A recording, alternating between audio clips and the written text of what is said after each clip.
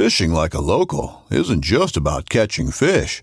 It's about connecting with the environment and the people who call it home. It's about hearing the stories and traditions that have been passed down for generations and sharing unforgettable moments with the people you meet along the way. Fishing like a local is having an experience that stays with you forever. And with Fishing Booker, you can experience it too, no matter where you are. Discover your next adventure on Fishing Booker.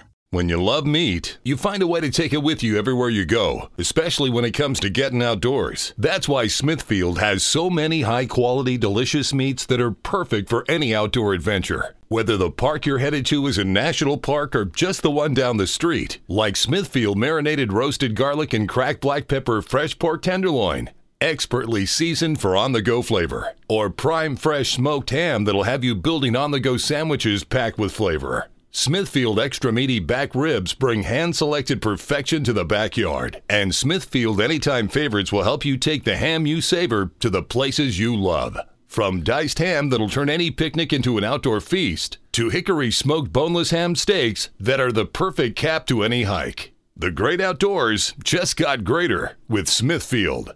For the love of meat.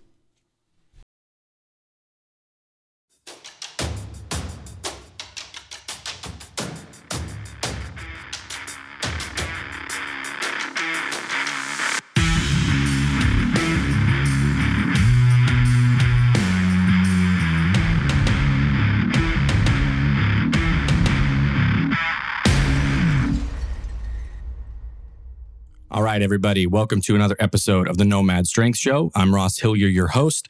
Today is a Thursday show, so we're doing it solo. It's going to be a little bit shorter than our normal Monday interview shows.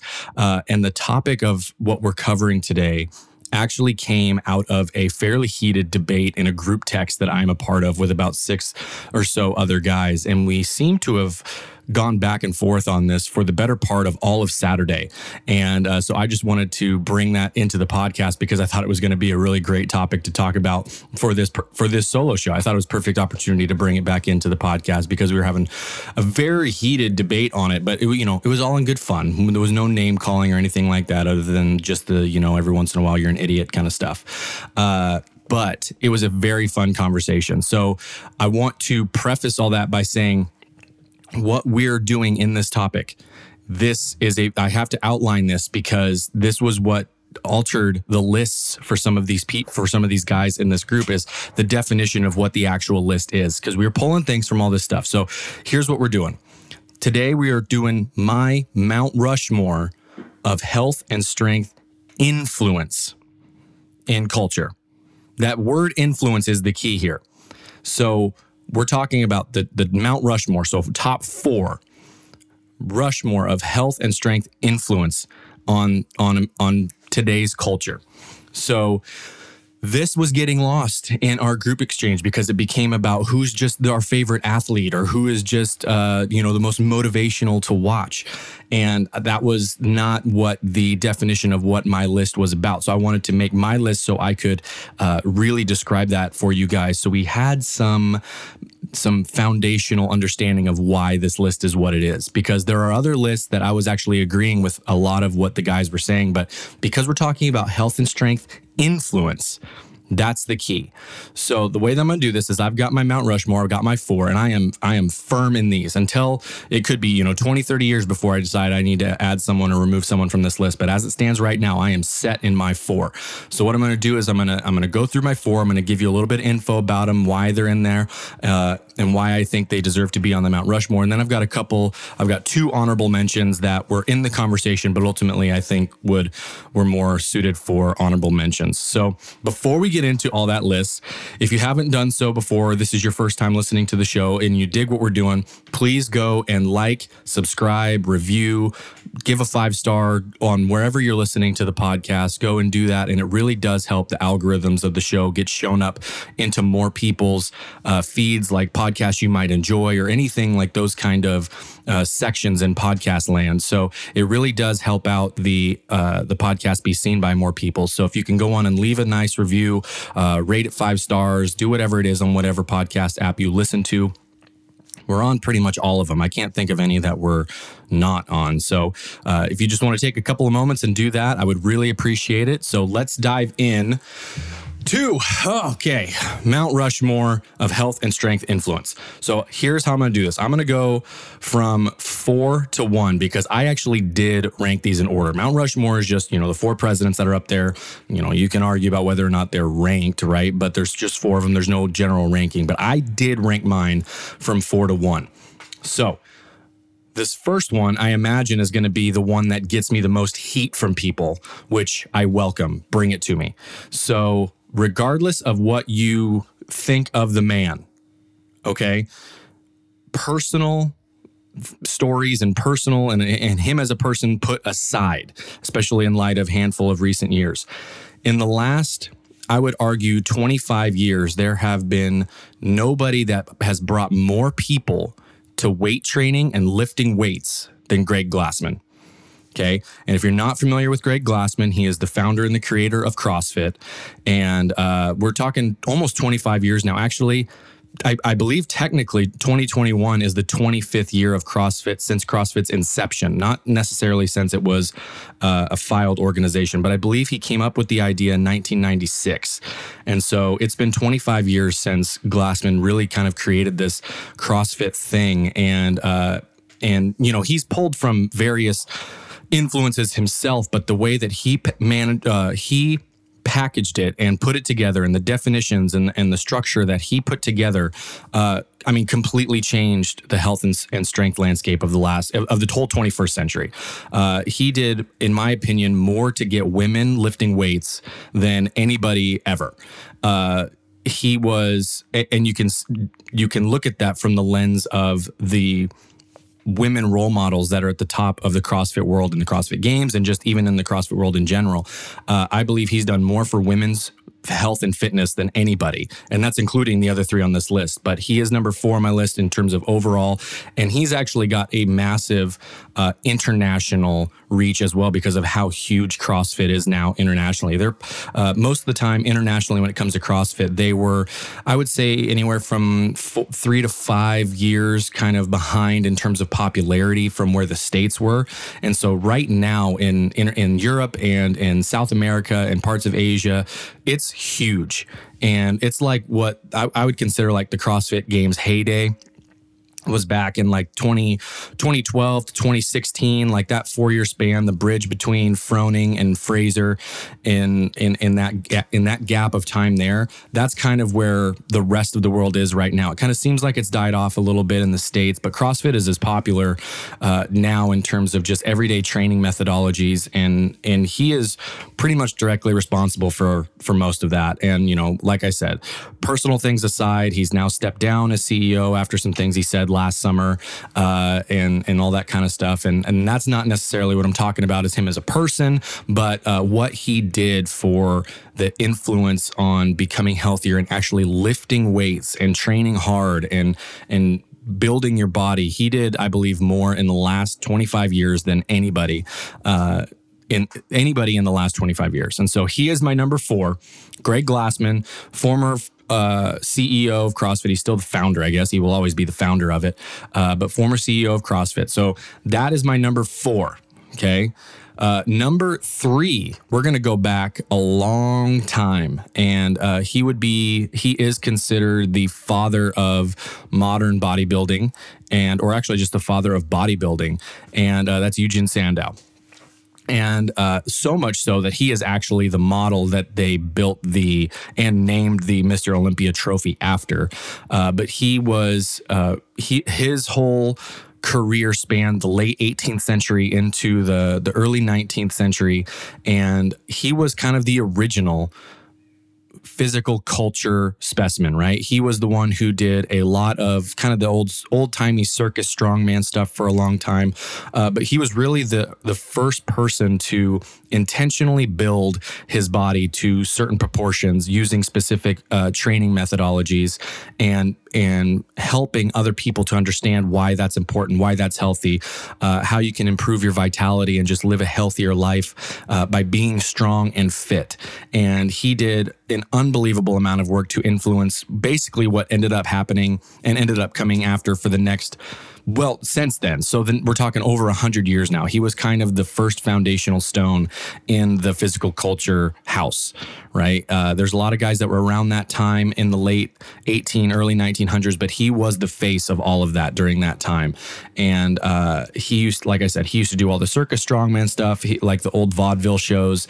And but he became very known for his physique. He was also his idea of the modern physique was, or the perfect physique was built around the old Greek and Roman sculptures that you see like all over ancient Europe and ancient Greece and ancient Rome. All of the marble sculptures, his idea was to build himself to look like those. And he was really the first person to write down what he did in training and using weights and reps in his books to talk about exactly how he did that. So his books, Strength and How to Obtain It, and what's the other one? Sandow's System of Physical Training. They are awesome books. And I would encourage you to go read those books now and look at how relevant they still are to all of the things that we know about health and strength. He nailed it. And this was over 100 years ago. And he was not that, I mean, ultimately the basics and the foundations of everything that he talked about, we still use and apply. Some of the methodologies are a little bit different because that had to do with, sometimes it's equipment, but also just because we've learned so much in the last 100 years. But so much of what we know is still based on the things that he was teaching us over 100 years ago. And so he is number 3, oddly enough, this one was kind of a tough one between him. They're all tough to put in order, but I just picked my order and I'm sticking with it. So number 3 is Eugene Sandow. And really, I would encourage you to go back and read his old books because they're awesome. And it's just cool to read super old books like that that still have relevance to what we do now in terms of training and the concept of physical culture, right? So he is number 3 on my Rushmore, my Mount Rushmore. Number 2, this was one that I felt that really could have been number 1, but when we get to number 1, it's fairly obvious who number 1 is, in my view anyways. But if we're talking about a longevity standpoint and how many people he actually led to becoming healthy and strong and looking at holistically nutrition, talking about eating healthier foods, there are few that are in the category of number 2, who is Jack LaLanne. And he had a show, the Jack LaLanne Show, went for like 35 years, from I think like 51 to 85 or 86 or something like that, where it was his television show. And he talked about how important it was to exercise and eat healthy. And he had all kinds of people come on the show. He invented a number of exercise machines. He did the pulley and leg extension devices. He invented the Smith machine. Besides, he did a bunch of his own videos. He did a ton of work with elderly people, disabled people, and encourage them to work on enhancing their strength and health as well. So he did a massive amount for pushing health and strength into the mainstream. And he was actually a pretty successful bodybuilder as well. He did some feats of strength stuff. A lot of the guys back in, you could call it like the golden era or before, a lot of the guys that were considered bodybuilders also did, all these feats of strength or powerlifting or Olympic lifting, and were just brutally strong too. They weren't just bodybuilders. And, I say that meaning they competed in these things as well, because even modern bodybuilders now are still stupid strong in a lot of areas. But these guys actually still competed in a lot of this stuff on top of bodybuilding as well. And he lived an extremely long, healthy life. He was 96 when he passed back in 2011. And I mean, he looked like he was 50 something up until basically the day that he died. And it's just another testament to how much healthy nutrition and training and exercise can improve the quality of your life. And he was a major influence on a lot of people that came after him in terms of coaching and bodybuilding. And he had a very big influence on all of them. And so that's why I wanted to put him on my list towards the top, because I think he is just as important, if not more so, than just about anybody when it comes to health and strength influence in our modern culture.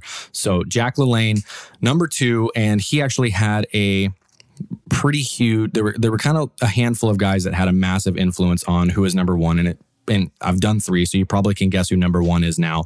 But number 1 is obviously going to be Arnold. Okay. So, and that is for a multitude of reasons, but when it comes down to influence, which is the whole point of this list, he did more for the world in terms of learning how to lift and encouraging people to lift and get healthy.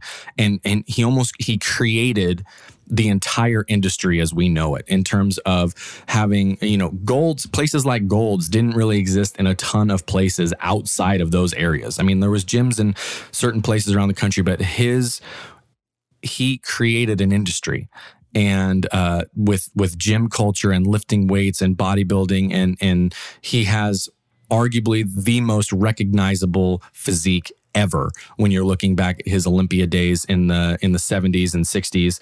And he's the godfather to all of this, even though, he didn't even come as early as LaLanne or Sandow. He is who we look to when it comes to what we have now in terms of physical culture. Arnold is essentially the reason for it all. And a lot of it had to do with how big he became post bodybuilding and post Olympias and post Mr. Universes and all those things that he did, because he became like the world's biggest action star for decades, it seemed. And then he was governor, and now he's just, he is the ultimate American dream story, coming from Austria when he was a child and deciding he wanted to be an American, and took it all the way to literally to becoming governor of the biggest state in the entire country. Right. So, a lot of what it is had to do with how big he became after. And he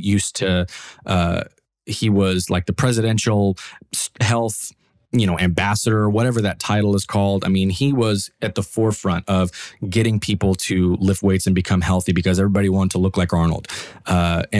And the ones, and I've said this story before on a podcast, but the ones that didn't and bashed him for it, it's my favorite comeback and one of my favorite comebacks in the history of comebacks. But they said, Arnold, we never want to look like you. You're huge, and we just never want to look like you. And he looked him right in the face and said, well, don't worry about it. You never will. And it's just the best burn ever, because he's completely right. Nobody ever will look like Arnold as long as people live. Arnold's physique and Arnold's build is truly one of a kind, and we would recognize it pretty much anywhere if you're even remotely familiar with bodybuilding at all. And he's number 1. And I didn't think I would need to really do much explaining for why he's number 1, because pretty much all of us could have guessed that he was going to be on the Rushmore list altogether, but then also he would have been number 1 as well. So let's wrap up the 4. So number 4, Greg Glassman, founder, former CEO of CrossFit. Number 3, Eugene Sandow, the father of bodybuilding back in the late 19th, early 20th centuries. Jack LaLanne really hit kind of the gap between Sandow and Arnold, but he went, for a long time in between. But Jack LaLanne was kind of that middle of the 20th century realm. And then Arnold came from into the 60s and 70s, and then all the way through, really still till today, he's motivating people to lift and be strong. And you can go watch any of those 80s action movies, man, like Predator. Oh my gosh, Predator is just one of the best movies ever. But go watch Arnold's old action movies and like Conan and all of these things that he was in, and just imagine that during that time, actors didn't look like that. And that was the reason they didn't think people would tell him he wasn't ever going to be an actor, because he was too big and they didn't think he had any brains, basically, and able to learn how to act and do all this. And it's just how he operates. It's he's going to prove people wrong. And so it's just such a good story. Go watch all those old Arnold movies, and then go watch Pumping Iron. For crying out loud. Like, if you haven't ever watched Pumping Iron and you're into health and strength at all, it is just one of the coolest documentary movies ever. It's about the path to Arnold's final, I guess I shouldn't say final because he came back a few years later, but the last of his run of Mr. Olympias in 77 or 76. And it's when he went up against Lou Ferrigno. And it's just such classic Arnold that, honestly, a lot of people who know Arnold now don't know him how he used to be when he was the uber competitor and the mental games and all of that stuff that he used to do. And it's really just on display in Pumping Iron. It's awesome. So go watch all of those. Go watch all the old 80s Arnold movies, Terminator, Total Recall, Predator. Even the ones that are kind of funny are still good. But so Arnold's number one. Now, my honorable mentions are two that were in the conversations of the Mount Rushmore, but I thought they because they'd contributed so much, I wanted to at least give them honorable mention. And the first was Bill Phillips, who, if you were around, in 80s, 90s, Bill Phillips was Body for Life, if you remember any of that. He was kind of one of the original, supplement guys. He had his own supplement company, EAS, and he actually, I think that's still a thing, EAS, but he was really a huge proponent of the supplement in the bodybuilding world. And he had a lot of great stuff out there, a lot of great programs that he did. His Body for Life program helped a ton of people. And I just thought he was worth mentioning. And then the other honorable mention is a pretty specific niche, but he did more for that niche than pretty much anybody, especially in America. And that's Louis Simmons, coach and owner of Westside Barbell, strongest gym in the world.